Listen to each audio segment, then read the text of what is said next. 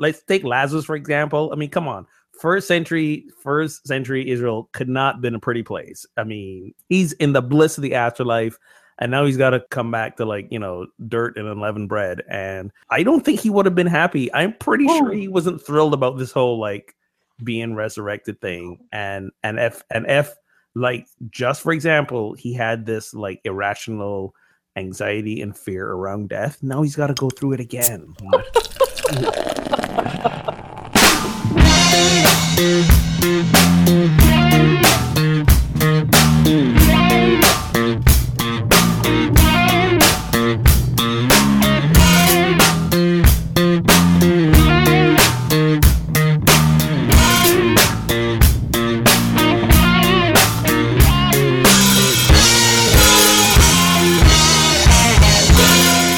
Welcome to episode 52 of Pub Theology Live, a weekly conversation on life and faith over a craft brewed pint, a fine wine, or whatever beverage you might prefer. You can watch us live Tuesdays, 9 p.m. Eastern, 6 p.m. Pacific at pubtheology.com. And you can listen anytime on SoundCloud, iTunes, Stitcher, and you can check us out on the New Thought channel on your Roku or other streaming device. Tonight's episode, as usual, is brought to you by our official sponsors. I noticed you conspicuously left out the other time zones. You hit East Coast, this is the first time you've given a West Coast, like, time slot. I don't know what that's about. West Coast. What happened to Central and Mountain? They don't get to watch either? They can fend for themselves. They can fend for themselves. All right. We just alienated about good half the country. Thanks. All right. Our official sponsors. Craft Beer Cellar. Their focus is amazing beer, education, hospitality. Visit Craft Beer Cellar. That's CELLAR.com for a location near you. And you can win free beer this month only. We're wrapping up our Craft Beer Cellar campaign at the end of this month. So you got one more month to win a free Craft Beer Cellar gift card. You can do that by commenting anytime on Twitter, Facebook. Please use the hashtag PTLive, not just while we're live broadcasting, but anytime during the week that you listen, and you will be entered for a random, totally subjective drawing. If you make us laugh, or you are just remarkably, controversial or something, it skyrockets you to the top of the list. Or the other way you can join our conversation is call us and leave a message on our Casual Priest hotline. Casual Priest is that Swedish retailer with the totally swanky new clergy wear. So if you are a clergy person or know someone who is, and you would like to get them some nice duds, call and leave us a message and you'll be entered to win. The number is 980-PT-LIVE-0 or 980-785-4830 for those without letters on your phone. And if we've announced you are a craft beer seller and you've not yet received your gift card, call and leave us a message on our Casual Priest hotline with your address so I can get these out. I am so far behind. It's not funny. I sincerely apologize. You gotta claim it. But see, here's the cool thing. That'll count as an entry for Casual Priest. So if you're a craft beer seller winner and you leave a message on the Casual Priest hotline, you're entered to win. So you could be a double winner. Kaboom. Kaboom. Kaboom. And our wine sponsor is Wink Wine Club. That's Wink with a C. They feature superbly crafted wines delivered right to your door. And if you get started at trywink.com/PTLive, you'll get $20 off your first order. And if you order at least 4 bottles, you get free shipping. So I don't know about you, but I went through a lot of wine during Holy Weeks. So I don't know what that means, but time to stock up, I guess. Go through wine every week. Every week is Holy Week. So, wow. All right. Well, tonight we discuss some of the pagan roots of Easter. How to understand the resurrection. Is it a literal resurrection, mythical, cosmic? Is it a literary resurrection? Whatever that might be. Or something else. And we'll also hit on what one's educational attainment, what effect one's educational attainment might have on your religious experience, on your faith commitments. And to help us sort through all of that, we are joined by Reverend Emma Donahue, pub theologian and pastor of a United Methodist Church in the Pacific Northwest. And it turns out she's a veteran of facilitating pub theology conversations Woohoo! in Seattle and in Portland. And she enjoys art, beer, as well as her dog, Molly. So welcome, Emma. Thank you. Thank you so much for having me. This is going to be a great kind of prerequisite for our pub theology conversation here in Portland on Resurrection tomorrow. So I'm grateful for the invitation. How long have you been running the your pub theology group? I started the one I was doing in Seattle, which is still ongoing, in 2012. And then I've been here doing the one in Portland since last July. So just about 5 years of weekly conversations. So Nice. I feel like it's been a really great asset to my life and also to my ministry, because I think that conversations are really places of transformation. And so I'm excited for another one. Awesome. And Tina's a big fan. She was very happy. You were her referral. So there. Oh, wonderful. Excellent. Love to hear that. And what are you drinking tonight, Emma? All right. So I live in the northeast part of Portland, and just a little over a year ago, a new brewery opened in Portland, and it is called Great Notion. And just this past February, it's within walking distance. So I walked over there today, and I picked up the very last, this is a crowler. It's like a giant can of Juice Junior. And Juice Junior is a very kind of Northwest IPA, and it was actually ranked Oregon's 2017 Beer of the Year. And they had one of these left. And so I feel very, very like this was a serendipitous, godlike moment that we get to have Oregon's 2017 beer with us. So this is Juice Junior from Great Notion Brewing in Northeast Portland. How can it be? Wow. How can it be the 2017 Beer of the Year? We're only in April. It might be the 2016 beer of the year, but it got picked in 2017. Okay, you might be right. Yes. Let's say I'm like, it's one of my favorite beers and favorite breweries in all of Portland, and there is a lot here in Portland, so that's a big claim. I'm gonna say if it was the 2017 beer, that's awfully confident. Like, you know, it's the best beer of the year. This is how we roll in Portland. Gotcha. Very confident. Well, that sounds like a fantastic beverage. You're making my mouth water here. And my name is Brian Burkhoff. I am the pastor of Holland UCC in Holland, Michigan, and author of the book Pub Theology, Beer, Conversation, and God. And tonight I am also drinking an IPA, a Wild Range IPA. So got some hops going over here as well. Where's that from? Looks like Rochester, New York. And with us, as always, Reverend Ogun Holder. Welcome, Ogun.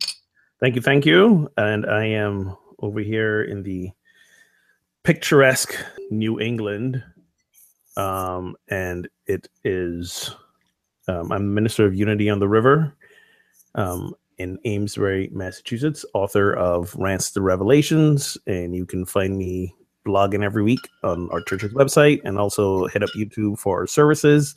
And I am drinking from the Founders Brewing Company in Grand Rapids, Michigan. Is how close? Is Grand Rapids? Absolutely, baby. There you go. It's called Curmudgeon.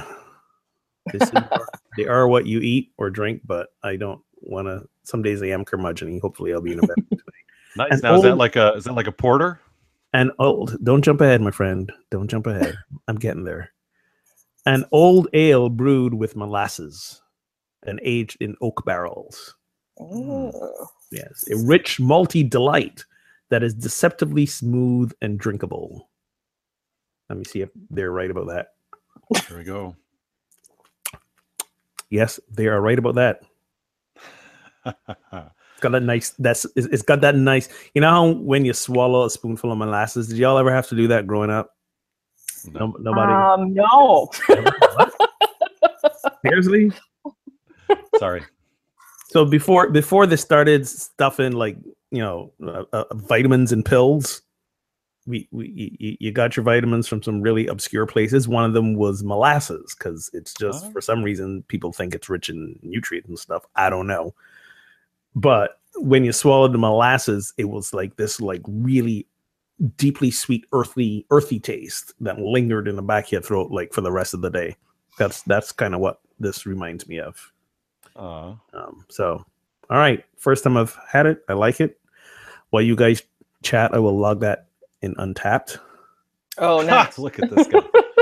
Look at Still waiting for them to be a sponsor. Well done. So Ogun is not the IPA or hop drinker on the show. So No, nice. Well, you do know I come from the land that produces 70% of the world's hops. So the Yakima Valley, we can give them some great. I know, and y'all put it in props. everything. I've been out there. You put it in everything. We do. We do. as they should. All right. So how was your Easter, friends? Happy belated Easter. That's right. We made it through Easter and Holy Week. Hallelujah. I was saying the same thing to Brian in the little pre-show before you came on, that by default, it should be written in every minister's contract to get the week after Easter off. Because seriously, Preach. it's for some reason, and we may work just as hard around Christmas time, but for some reason, I don't know that we do, but for some reason, Easter week, man, it's a thing.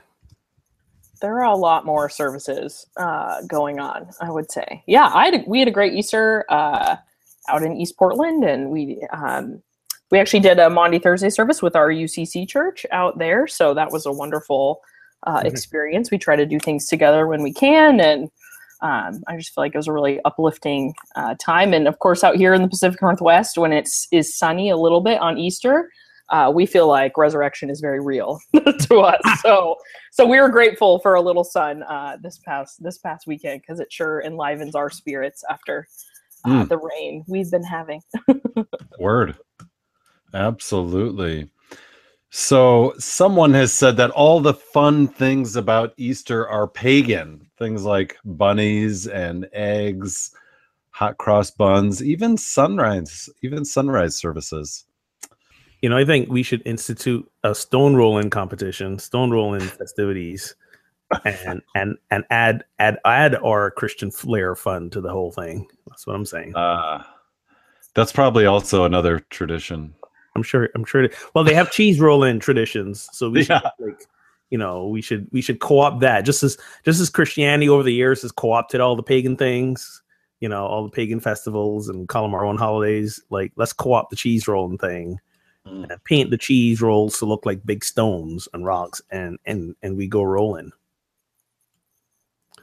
Yeah, trademarking that. Trademark. Yeah, you go ahead. Yeah, I was like, I know that although I was in church, a number of my friends were doing beer hunts.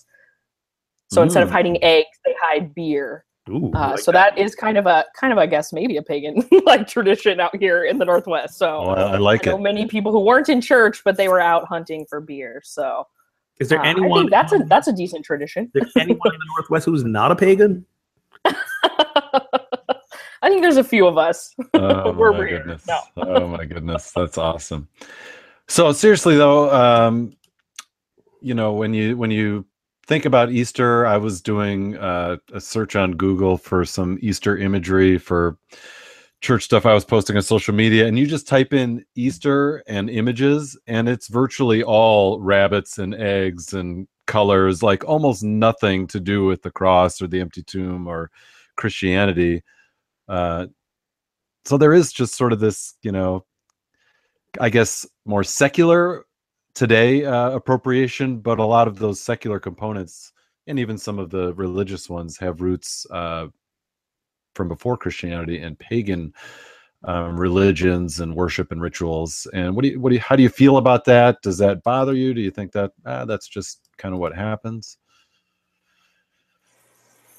Well, Christians kind of co-opted a pagan tradition, so I think we can't be too upset that some of those pagan traditions have lingered. But I think traditions are kind of beautiful, and I think traditions come from so many different places that I think as long as we kind of are willing to dig deeper into those rituals and traditions, that things can find kind of unique meaning. There's nothing worse than a tradition just being a tradition, in my opinion.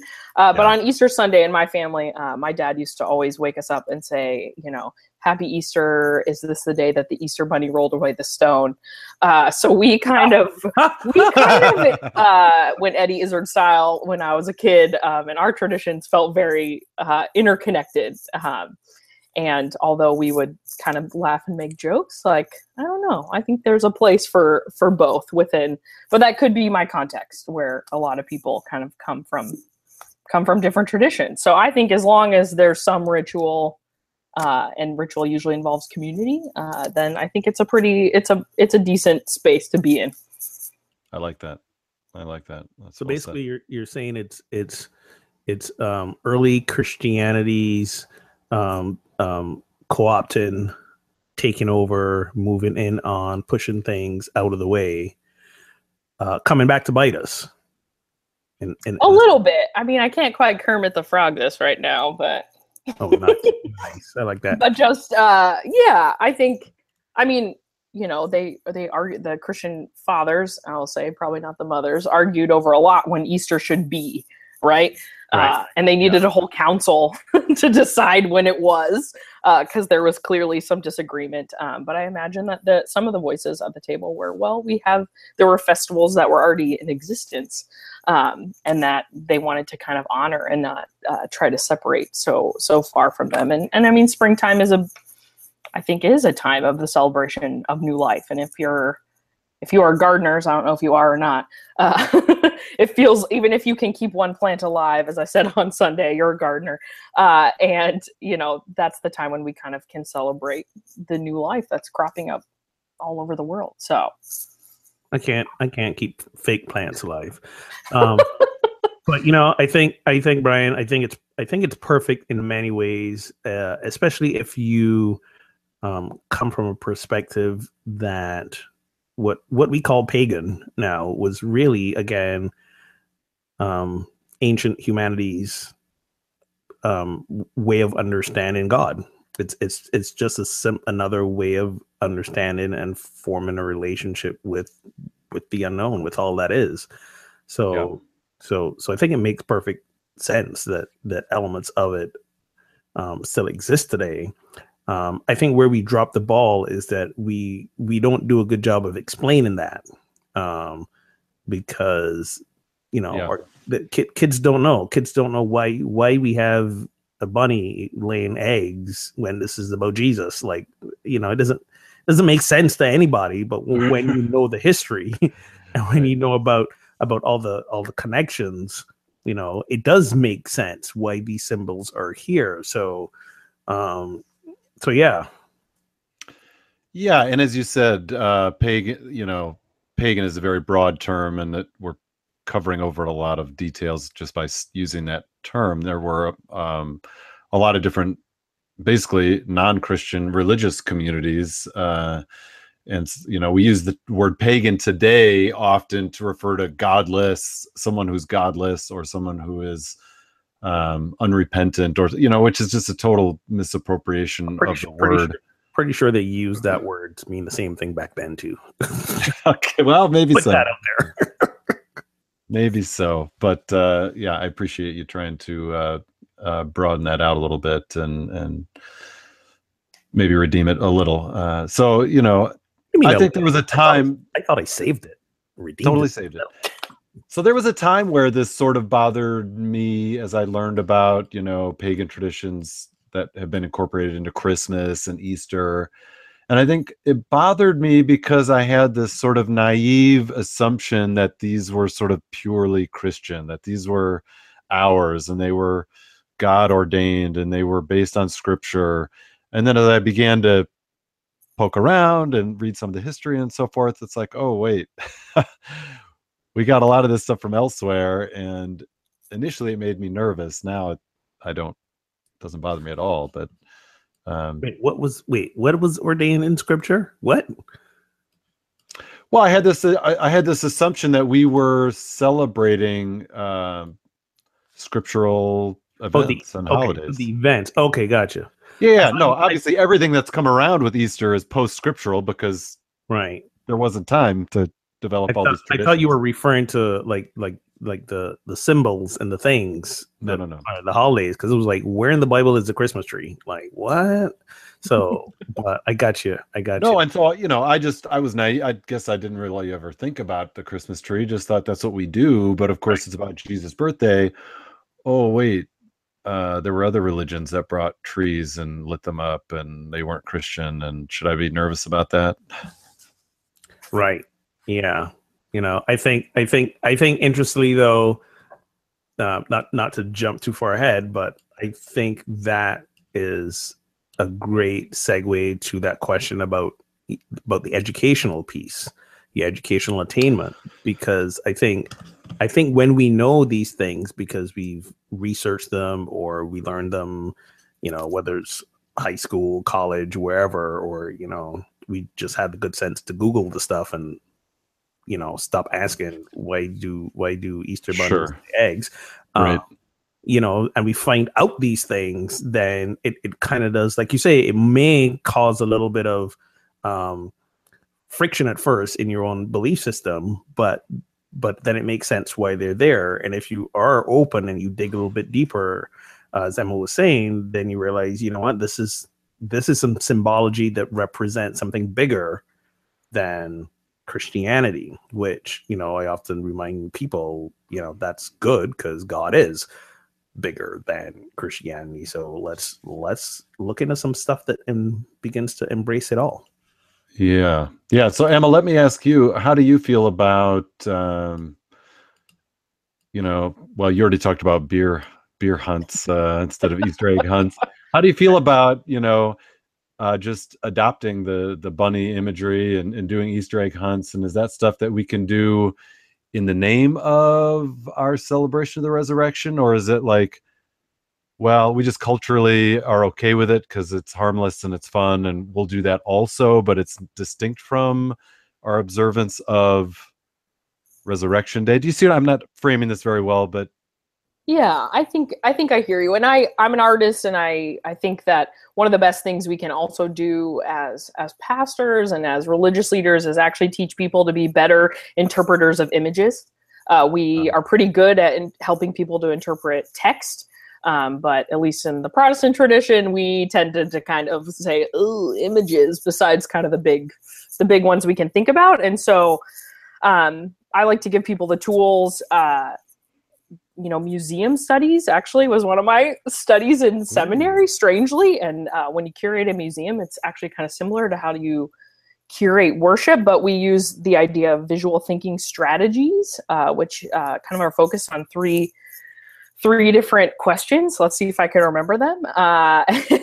And the first one is, what do you see? The second one is, what makes you say that? And then if you're in a museum, but in other ways, you could say kind of, well, what would you call this image, or how would you interpret this image? And so I feel like that's something that I've tried to teach my communities, is that we can be better kind of visual archaeologists, and that we're kind of called to that. We're a very visual culture. We see 3,000 plus images a day, and yet I feel that people feel very ill-equipped to do that. I used to feel a little more ill-equipped, but if we kind of are willing to have conversations around, well, what does an egg mean? Like reading the history of that goes back, 4,000 years.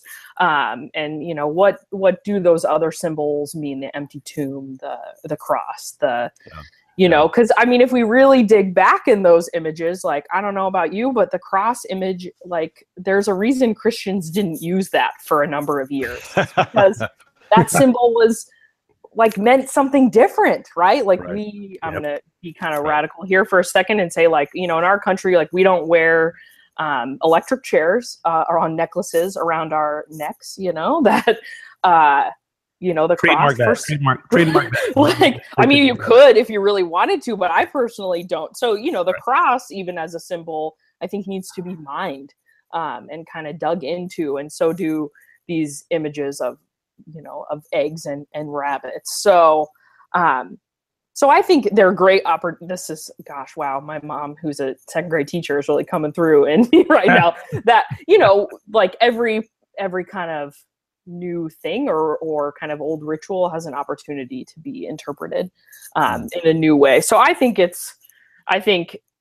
Christianity runs a great risk when it says we should throw everything that isn't, inherent to our tradition out, because we wouldn't have very much left.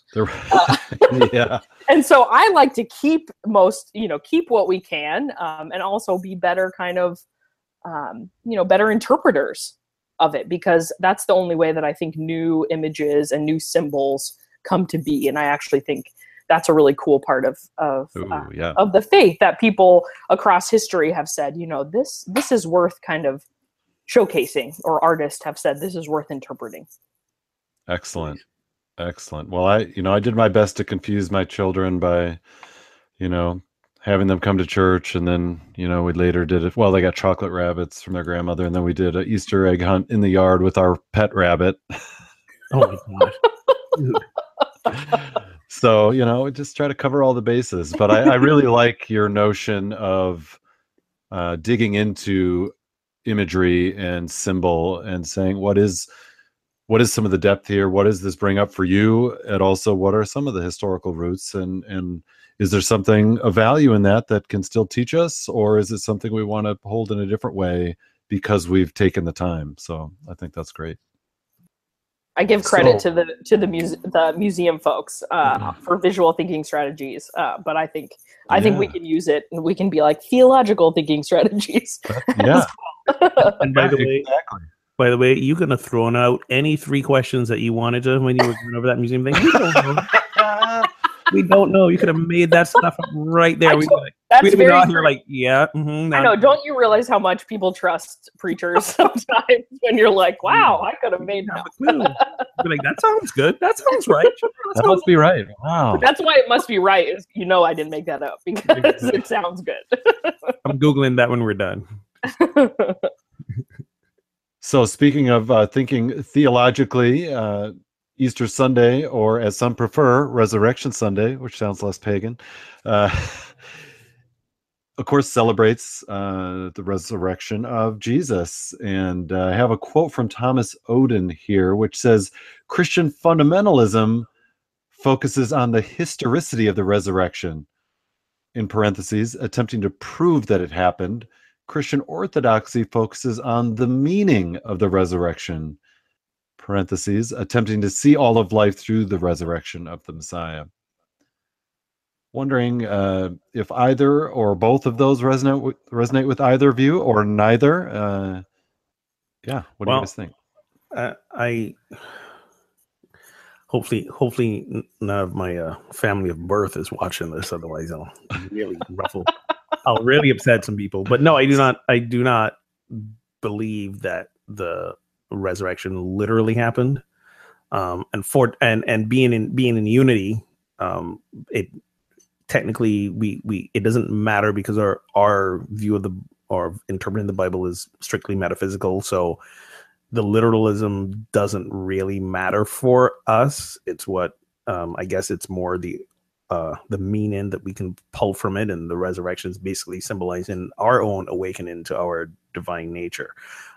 So there was a time I did literally believe that happened. I don't literally believe it happened. Speaking of pagan. Myself, yeah, really. I'm teasing. So yeah. I mean, because I think because of what we know about how the Gospels were written, basically anything in there suspect in many ways. So I'll just leave that there and let you know. We should have had you go last. Oh man! So what do you hear when you hear this quote, Emma? And do you resonate with it? What do you think? I recently listened to a interview with Mary Oliver, and she was asked about her religious upbringing, and she said she was very involved in the church. Maybe you heard this one, and but she said that what ultimately kind of separated her out is that she couldn't quite. I think she said, get on board with the resurrection, kind of the literalness of the resurrection. And so they wouldn't confirm her. And, this was years ago. And I often think, gosh, if only she was a Methodist, we would have been like, great. And so that kind of separated her. And so I think I kind of think about her experience, and something that I've heard in other times, that some people, worry, if I don't, 100% believe this, like, can I be part of the Christian faith? And so, so I definitely worry about how literal we make that sound, because it was a story that was really important to the people of that time. And I think, if I'm being honest, I think our stories would be kind of different if it was happening now. And so, in the same way that Jesus kind of needed to be a man, Jesus, I think, needed to experience kind of that full aspect of life and death. And at that time, I guess God chose a really unlikely way to describe that.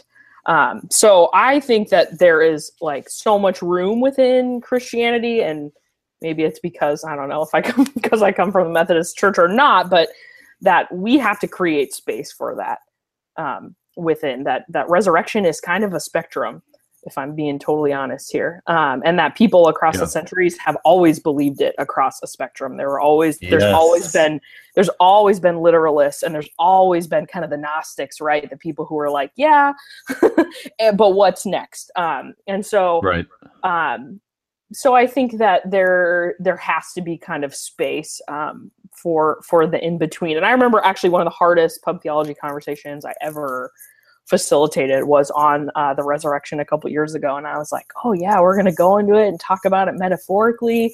And we had a strict literalist there, and I was like taken for a loop. And that is surprising to me as a pastor, that I was like, wow, I wasn't really prepared for that. And so when you say taken for a loop, was that the person, the way that they were making you wonder about your own position, or that they were there to defend their dogmatic view and came at it that way? What was the loop?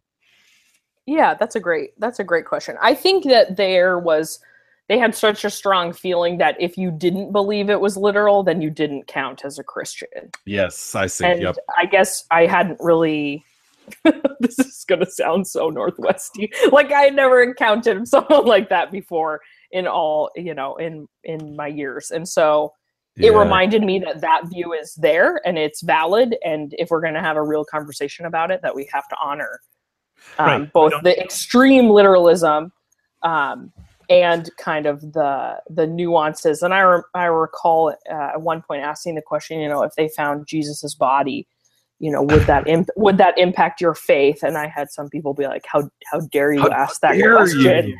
But to me, I'm like, my faith isn't only staked on that. And so I kind of remembered that in that moment of that person kind of holding the line, that I actually afterwards spoke with them, was like, I'm really grateful that you were able to come in and bring this viewpoint, because it's definitely something that I continue to encounter. But it helps me kind of, when I talk about it, to talk about the viewpoint as a spectrum. Yeah, good. I'd say in my town, about 7 out of 10 people believe in a literal historic resurrection. So that viewpoint's pretty common. That's gonna make for some good numbers at your church, man. Well, yeah, until they come to an Easter service. But Emma, my hat's off to you, because I think it's really hard for us to try to balance the not making someone wrong about their belief, but at the same time, it's hard when for some people there's only one option. Like if they're not open to any other possibility, then basically they're walking away with the idea that we're making them wrong by just entertaining some other option. And unfortunately, a lot of this kind of still boils down to that attitude of right or wrong, like the literal / fundamentalism is like, this is what happened. And again, though, it's always the response that I make to maybe some people in my own family is, well, if you're going to take that as literal, that happened, that you're going to believe this piece because it's in the Bible, then you got to take the whole Bible.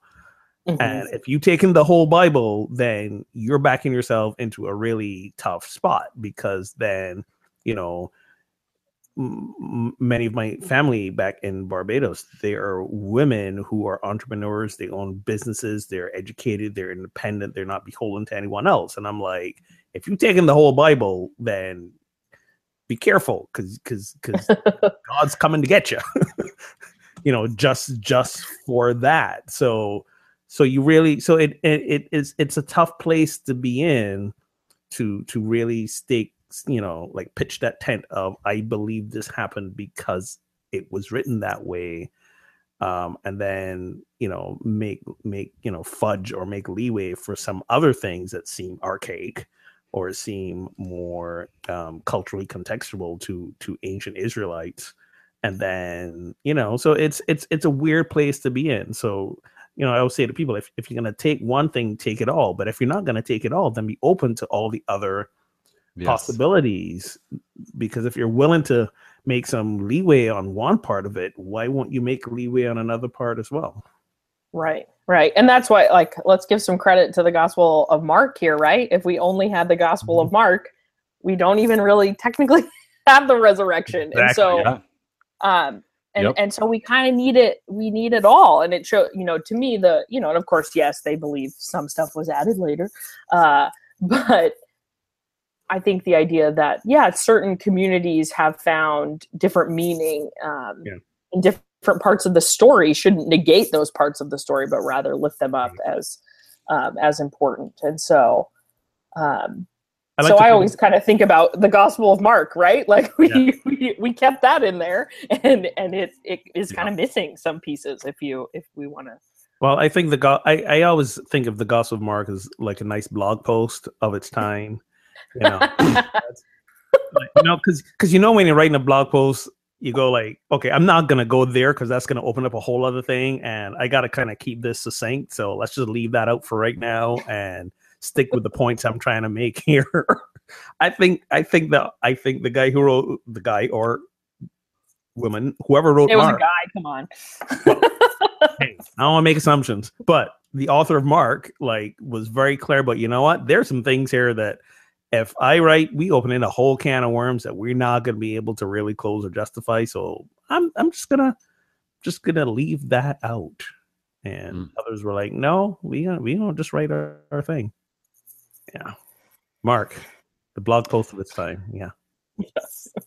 It's always interesting when people make statements like, if you don't believe X, or if you're not this, you're not really one of us, or you're not really a Christian. And I always wonder about that. And, you know, some people are more willing to make space and say, hey, we need room for multiple views. And I appreciate that you said, Emma, even on the resurrection, throughout the history of the church, there's been multiple lenses through which people have viewed this event and many others in Scripture.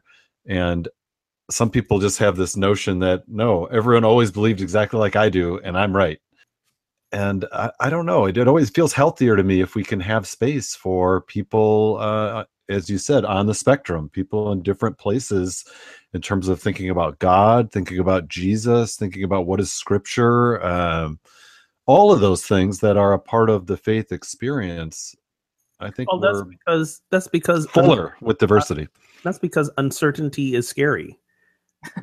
You want certainty, and I'm not just talking religion here. I'm just talking like in general. Yeah.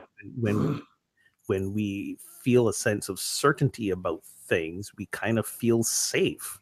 And when we don't, then it's like shaky foundation. What do I believe? But you know, the uncertainty is the journey. You know, I tell people, yeah, sure, read the Bible, but God's between the lines. They're not the actual words on the page. So it's the uncertainty, I think, that that in many ways triggers doubt, which in many ways forces you to ask deeper questions and go deeper, and which is where you'll find God, not on the surface, in the depth. Absolutely. And I think we have to be we have to be careful about literalism, and I know you guys have talked about that before, but yeah, just a couple chapters before in almost all of the Gospels, before the resurrection, like Jesus is saying, eat my body in terms of communion. And people aren't going, oh my gosh, we're going to become cannibals of Jesus. And so, did you take a bath, Jesus, before we're going to do this? Right. He washed our feet, but did he wash his feet? And so I always because for me, it's like communion is such a beautiful, it's a beautiful metaphor. Right. And so I have to believe that the early Christians also saw that there was a metaphorical aspect of the resurrection. And the further away you get from a historical event, of course, there's going to be some challenges around kind of how do you interpret that. But I think that I have to believe that there's space and that God allowed for space for many different types of belief about this. And that if Christianity is living into kind of, I think, what it's called to be, which is to evolve and to respond to the context that it's in, that, we're going to keep getting new understandings of the resurrection. And I actually think that's really exciting and really awesome, because I believe that resurrection is a practice, not an event. Yes. In the words of Wendell Berry in his manifesto for the Mad Farmers Liberation Front. Mad Farmers Liberation. Right. But that it's a practice. It's something that we do, just like communion or just like baptism. And so we don't always talk about it that way, but I think I definitely have seen resurrection happen in my life and in the lives of others. And I think it is a practice. And I think that it's going to I imagine that we're going to keep evolving our beliefs about them. And I think that's how God, kind of left some of that mystery for us in that way.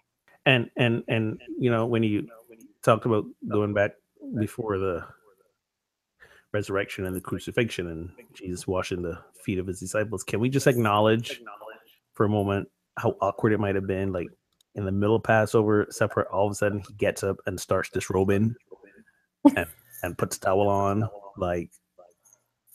that must have been weird. I don't think that's a common Passover practice that somebody gets up and gets naked. Yeah, it's quite a part we kind of pass over, literally, don't we? Oh, there you go. We're like, this is hard. Let's just skip it. Yeah, exactly. Well done. So I may jump ahead here to our number 5 quote, which is related to talking about resurrection and Holy Week stuff, since we're kind of on that. And this quote says, "A basic point of Christian orthodoxy is that Jesus accomplished everything that needed to be accomplished through his cross and resurrection. All that's left for us to do as Christians today is to bear witness to what has already been achieved." Yeah, I got problems with that. That's a mouthful. Woo! He did it all, man. What's the problem?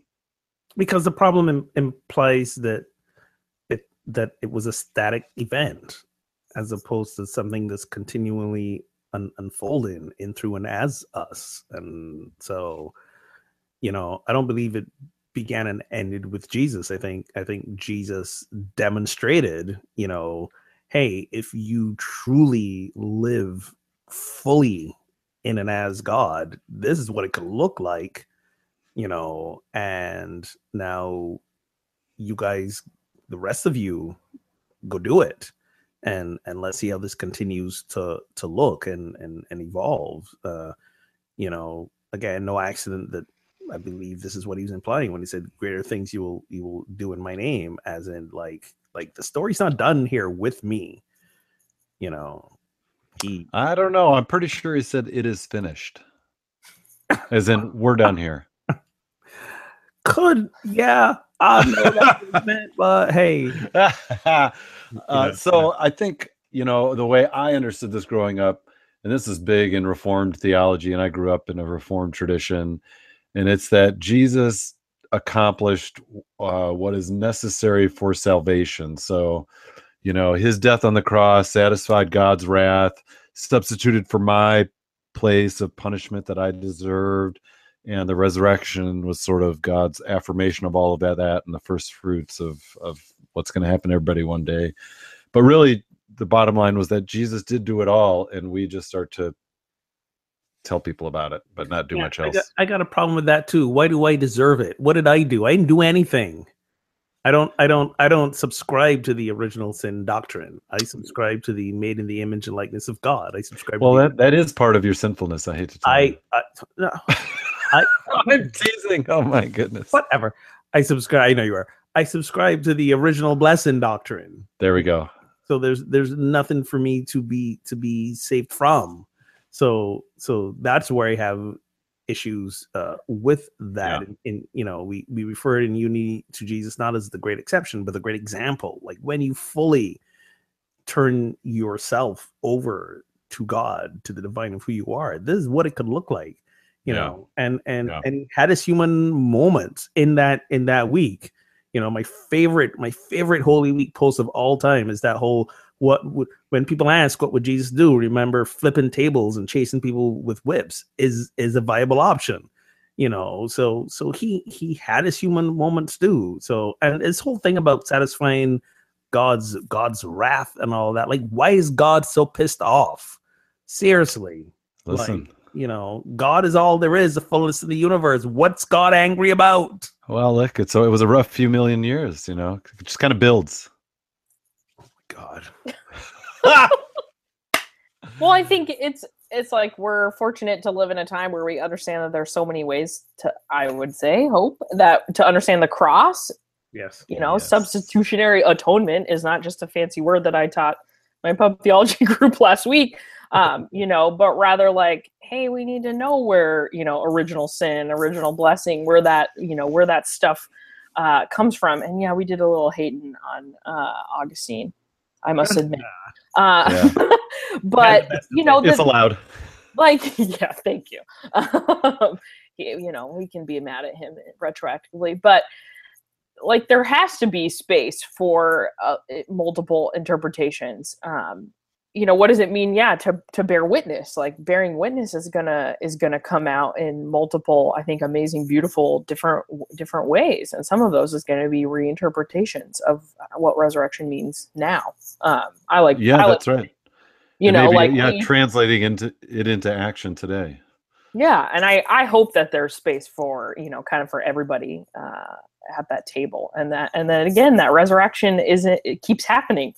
Like we have to believe that. And, Jesus' resurrection isn't the only resurrection in the Bible, right?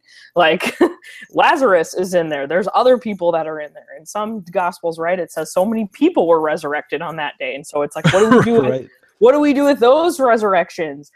Do they make Jesus's less important, or do they rather kind of help us understand, that there was kind of a first century understanding that like we don't know as Christians now, and we can try, but I think, we're going to have to do some in between the line reading, which, is going to lead to exciting stuff. I like to think, but. And do you think the people who were resurrected were ultimately like pissed off about the whole thing? I mean, they died once. They're probably experiencing the bliss of afterlife, and now they got to go through death again. Like they got pulled back from the light, and yeah, I don't know.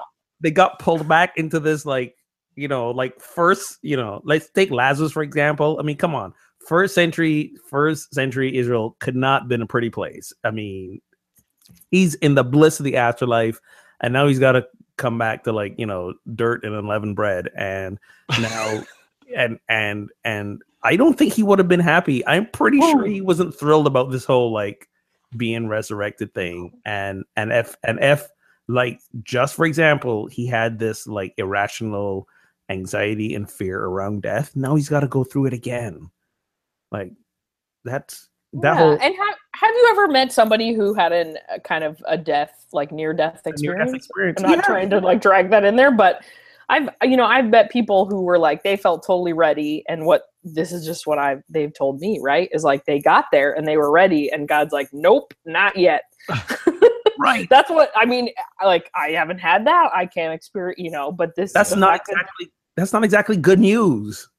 That they were like, wait, I thought we were there, and even Jesus, people think, oh yeah, he was so ready to go, but there's even moments in his testimony and story where he's like, I'm not sure if I'm ready yet, right? Yes. Like, he does a little bit of that, like, are you sure? Like, can this not be part of my story? And I think that kind of humanness around the story is really beautiful, and also has a lot to say that, yeah, like, there's just a lot we don't know about what happens when you die. So I don't want to stake any of my money, not that I have any, on kind of that. Have you read so there are a lot of anecdotal, stories and books out there about the afterlife experience. I've read a few of them because I, for one, was, and probably on some level still am, the biggest like afterlife skeptic there is. But because of stuff I've read and personal experiences, not that I've had a near-death experience, but I can attest to the fact that I'm pretty certain that I encountered my late wife in experiences, in like waking experiences. And to steal a line from Harry Potter, is it real or is this all in my head? Well, what's the difference? Basically the same thing. But so you see, I'm still a bit of a skeptic around the whole thing. But from all the experiences that I've read that people have encountered, and from the feeling I've gotten from my own experience and encounter, it's like everybody speaks about bliss on the other side. The details may be different and hazy across stories, and the details sometimes, in many cases, seem to reflect what the person's belief growing up was, whether they still subscribe to that belief or not. But there seems to be a lot of, this idea of bliss, and happiness is not a strong enough word, but the most recent book I read was by Dr. Eben Alexander, and if you guys read that one, I forget what it was called, but he was a neurosurgeon who was like pure athist, brain coma thing. Anyways, so in many ways, I think that to be pulled back from that to the the earthly experience of concern and worry and all that is just probably not a fun way to go. But at the same point in time, I think the thoughts around death and what happens afterwards kind of really preoccupy a really like irrational amount of our thinking and concern for some of us, as we go through life. And unfortunately, I think it weighs too heavy an influence on how we choose to believe and understand God as well. So just throwing that out there. Yeah, I mean, one of my favorite interpretations of that has been Kurt Vonnegut's God Bless You, Dr. Kevorkian, which is a short book where in this book, right, he asked Dr. Kevorkian to kill him and then bring him back to life so he can experience the afterlife and then coming back. Well, if that's not resurrection, I guess I'm not sure what is, but exactly. Wow. He figures out in the afterlife that you get to decide how old you are. And so he chooses a dapper 32, and he goes in and out, if you haven't read this. And so, but this like young little snot-nosed kid's following him around, and he's trying to see kind of famous people and different people in his life. And then at the very end, finally, he turns to this kid who's been following him around, and he's like, what are you doing? Like, leave me alone, man. I'm trying to explore the afterlife and come back to life, right? And this kid turns out to be his dad. So his dad chose to be 6 and he's 32. And so I love that story kind of drastically changed my view, because it's like, well, if we all have our own interpretations of afterlife, or if we all have our own interpretations of resurrection, I mean, what happens when they come into conflict or into, just connectionality with each other? Like, what happens? And so, yeah. And so, like if you believe in a resurrection, like, the John story, right? They don't recognize Jesus. Like, well, as resurrection, I think I had a pastor friend said resurrection is not resuscitation. That's right. And so, yeah, so when we're resurrected, do we look like, this is just like thinking out loud, but like, do we look like exactly what we looked like when we died? Do we get to choose? Like, kind of, you know, Kurt Vonnegut's story kind of interprets. And you know, in the case of Jesus, like, why didn't people recognize him at first? And so I think he was clean. You know, he's clean. He's not dirty. You know, but I don't know. I think that story like kind of drastically altered my view of that, and actually kind of helped me not worry about it as much. Exactly. Who knew Kurt Vonnegut would make me less anxious about the future? But he did. I think it was like, you know, if you've ever watched the TV show Survivor, you watch these characters over the whole season and they get grungy and dirty and they don't shave and their hair gets askew. Nobody's wearing makeup or clean clothes. And then they come back for the finale and it's like a month or two later and everybody's lost weight and cut their hair and shaven and you don't recognize them. That's a good point. That's a really good point. Exactly. Who is that? Exactly. Well, I loved your word, Emma, that resurrection is a practice. Yes. I think that was great. And I have a poem here that I'd like to read if I could. That's called After He Is Risen. It says, after the hosannas have all been shouted, after anguished moments in the garden have been spent, after take this bread and eat, take this wine and drink, after betrayal with a kiss, after hands washed in 39 lashes, after 7 words and he breathed his last, after crucifixion and death, after laying the body in the tomb, after rolling away the stone, after proclamations of he is risen, now let us rise. Now let us awaken to a new dawn, a new day. Let us remake the world with the hope of Easter.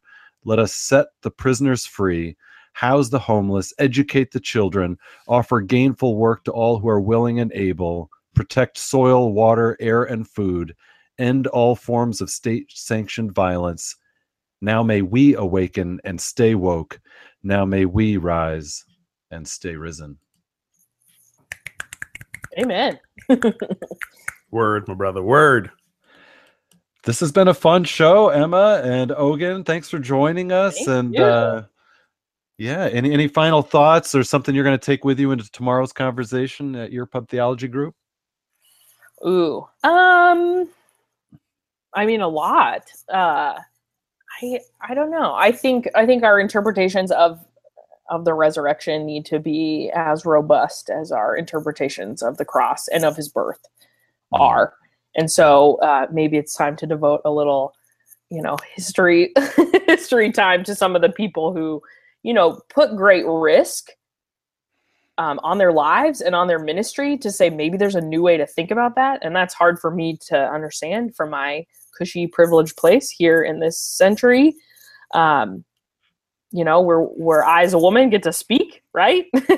And so, Amen. So I think that this is helping me to think about what are some of the voices that need to be included, what voices are we missing, and how can we keep our theology around resurrection just as robust and interesting and mine it just as much as we do those other aspects of how we define who we are as followers of Jesus. So I'm really appreciative of this opportunity.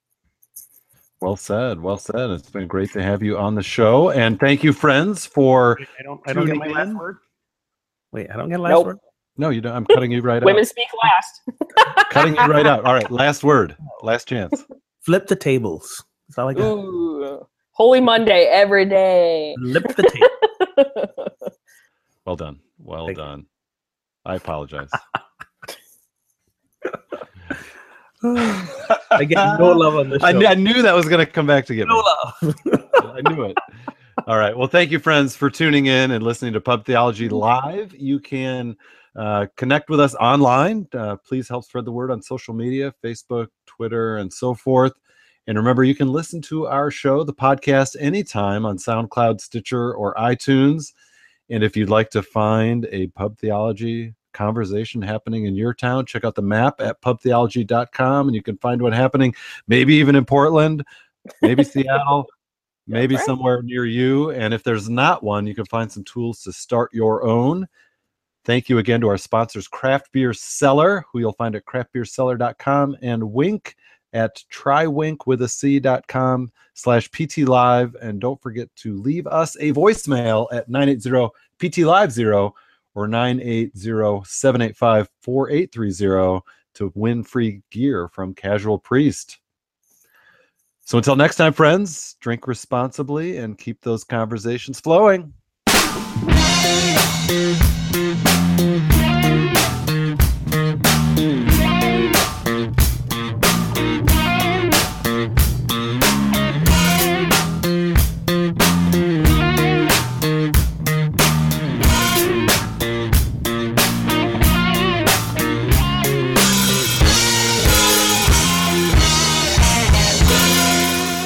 All right, so real quick, a little number 4 because I got to go watch a basketball game.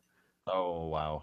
Yeah, give us number 4. Conference playoffs. So, Pew survey of educational attainment among U.S. religious groups show that the top 5 completing a college degree are: number 1, Hindu, 77%; 2, Unitarian Universalist, 67%; 3, Jewish, 59%, tied with Anglican also at 59%; 5, Episcopal, 56%, and not far behind are PC USA. What is PC? Is that what is Presbyterian Church USA. Okay. Buddhists, UCC, and atheists.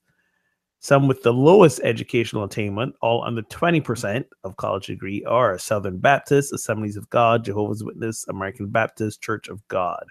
And the average for all U.S. adults is 27%. The question is, how does educational attainment affect religious experience and commitment? So I think the joke that I was making about explains a lot of things is really not meant to offend anyone, but I think you look at this and I think it's kind of safe to say that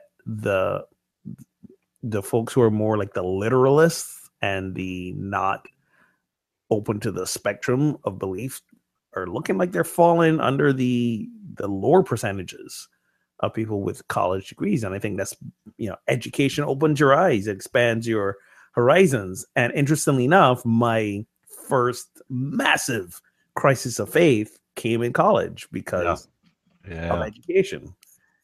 And if anyone had told me at that time I'd eventually become a minister, I'd have punched them in the face and said, no, that's never going to happen.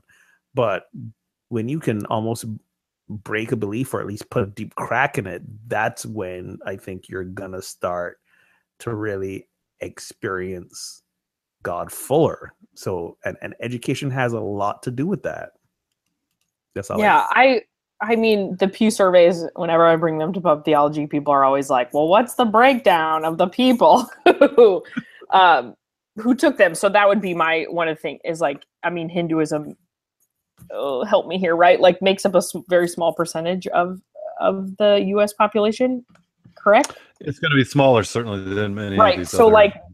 people who attaining it are going to increase that number, and Unitarian Universalists are a pretty small percentage. And I don't mean that to I love you, I love you. Yeah. I went to the Graduate Theological Union in Berkeley, so they're those are my people. Nice. But that the percentages, of course, are going to look different based on kind of if there's less people to rise, but also Hinduism, Unitarianism, Judaism, Anglicanism, right? They strongly value education as much as I've understood it. Because education does not threaten belief. It doesn't threaten. Right. It rather it enhances exactly it, where I serve a church in East Portland, and we share our building with 4 other churches, 2 of which are Seventh-day Adventists. Yeah.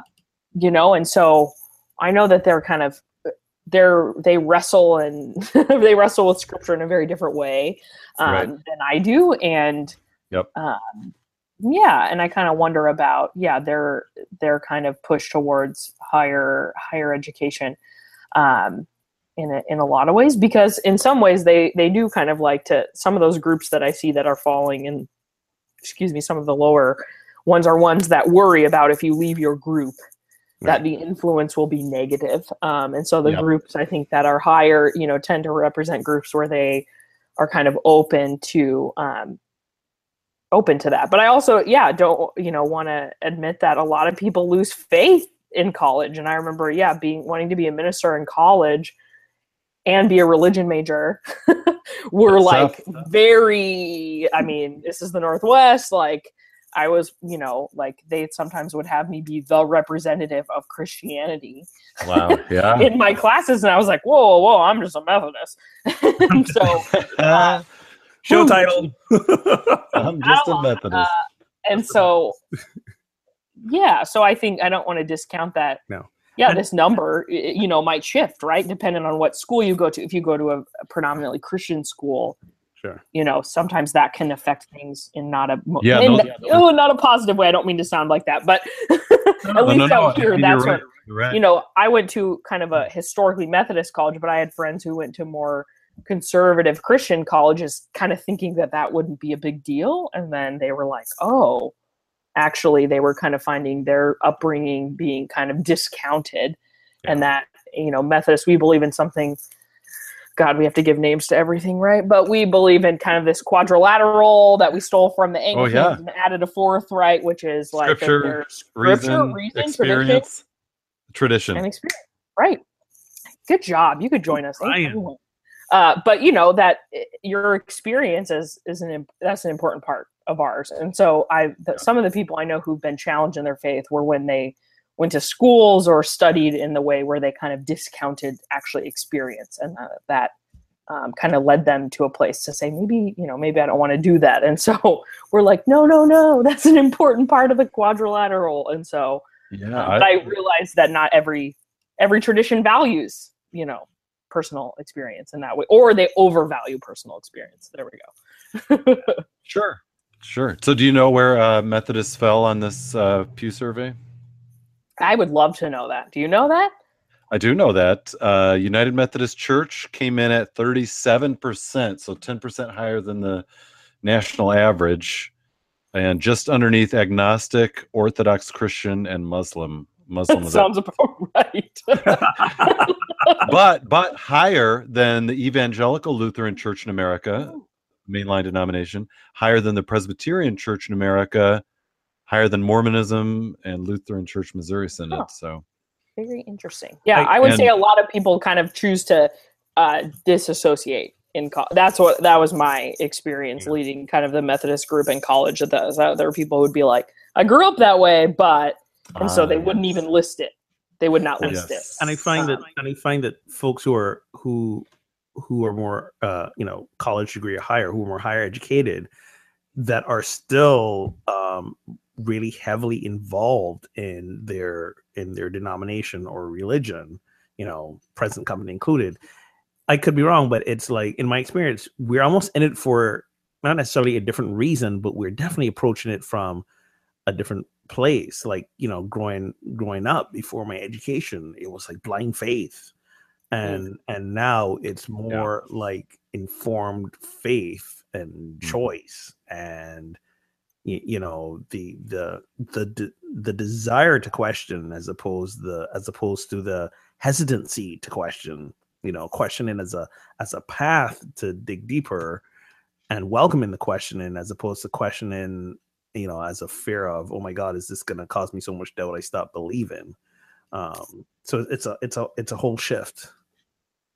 And you didn't include kind of the secret subcategory, which is called Buddhist Methodist, which nice. George Lucas would fall under. Or I just learned that the person who created Donnie Darko, the movie, one of my favorite movies. That makes so much sense. He grew up Methodist, and it's I just watched that movie the other day, and I was like, oh my gosh, this is So I think a lot of. And maybe this is just, I know I'm not alone here in the Northwest in this way, but I think that a lot of people kind of find that hybridness between traditions, and there's not really a place on the form for that. Yeah. And that a lot of people, like, they honor their tradition that they come from, but they're not going to check that box in the same way that they might not say, well, I don't go to a Buddhist temple, but I, participate in Buddhist meditation practices. Right. And so I think that there's like, I mean, and I'm, all day, like I'm a millennial. And so, I know a lot of people who kind of like come to me with that question of, well, can I kind of be a little bit of both? Well, that's everybody. And so, and I'm like, everybody's there, right? Yeah. And so how can we do a good job of kind of helping people to realize that, do a good job, but helping people to realize that inclusivity within our traditions. So that's everybody. I'm waiting for the multiple check boxes, right? That's everybody in unity. That's what I say about people in unity. Yes. You're Christians who want to be Buddhists, be just not ready to give up God yet. Yeah, and interestingly, they did have a category on this Pew survey of people who claimed, in quotes, nothing in particular. And what do you think their percentage of college degree was? Ooh. Give me a guess. Ooh, I don't know. That's a great. I don't want to. I don't know. 9% had a college degree. I said 9 or 19. 9 or 19. Ogun? I'm gonna go with 22. Ooh, ding, ding, ding. 24%. Ooh, all right. I thought that would be higher, honestly, because I thought that would be people who've kind of, as you said, Emma, grew up in a tradition. Now they're kind of not really sure. They've wrestled with stuff in college, not really sure where they land. So I guess I'm nothing in particular, but I would assume that included a college degree. That depends on if the survey was anonymous or not. Maybe so. And nothing in particular has its own connotations. Yeah. And agnostic was much higher. That was 42%. Yeah. So. I would imagine, more people maybe would fit into that. Yeah. Who would fit into that box? Very interesting. Yeah. I think that nothing in particular, that's, it's hard for me to say these things and not sound judgy, but that's just lazy. You're just lazy people like hey now. Wait, who's lazy? You're well, let me clean that up. You're either lazy or you're in the midst of the struggle. Okay. Those are two very different things. Those are two very different Come on now. Wow. And if you're in the midst of the struggle, okay, I'll give you a pass. But I think there's some, who those 24% are? Those are the Christmas Easter crowd. That's who that is. Oh, you are just wow. Also, Pup Theology Live listeners. Right? So I'm not saying there's anything wrong with them. I'm just saying that's probably who they are. The Christmas Easter crowd. Commit, people. Commit. Awesome. I don't know. Maybe they have brunch to go to on Sundays. Yeah, come on. Or a beer. I'm just secretly. I'm secretly envious That's of right. it. That's what this is. I know. Come on. It comes from our place. Man, I want to be having brunch on Sunday. I want to be having brunch. All right. Hey, Emma, it was awesome. Awesome having you. So glad we got Thank you. Please come visit Portland so you can have some tasty. I will next time Seriously. I come visit. Come have some tasty beers. This is a special place. We need a live show in a Portland brewery, I think. Oh my gosh, yes, we totally do. And I would say if there's another religion in Portland, it's beer. Yes. Episode 100, because we had this idea for episode 50 and that didn't happen. I fell through. Episode 100, we'll go to Portland. We'll visit Tina. We'll visit Emma. That's right. We'll do a live thing. I know some breweries who would host that for us. So we should do a Pub Theology crawl. Oh yes. Wow. Okay. Yeah. All right, friends. I'm going to call it a night. All right. Good night, everybody. All right. Good night. Bye.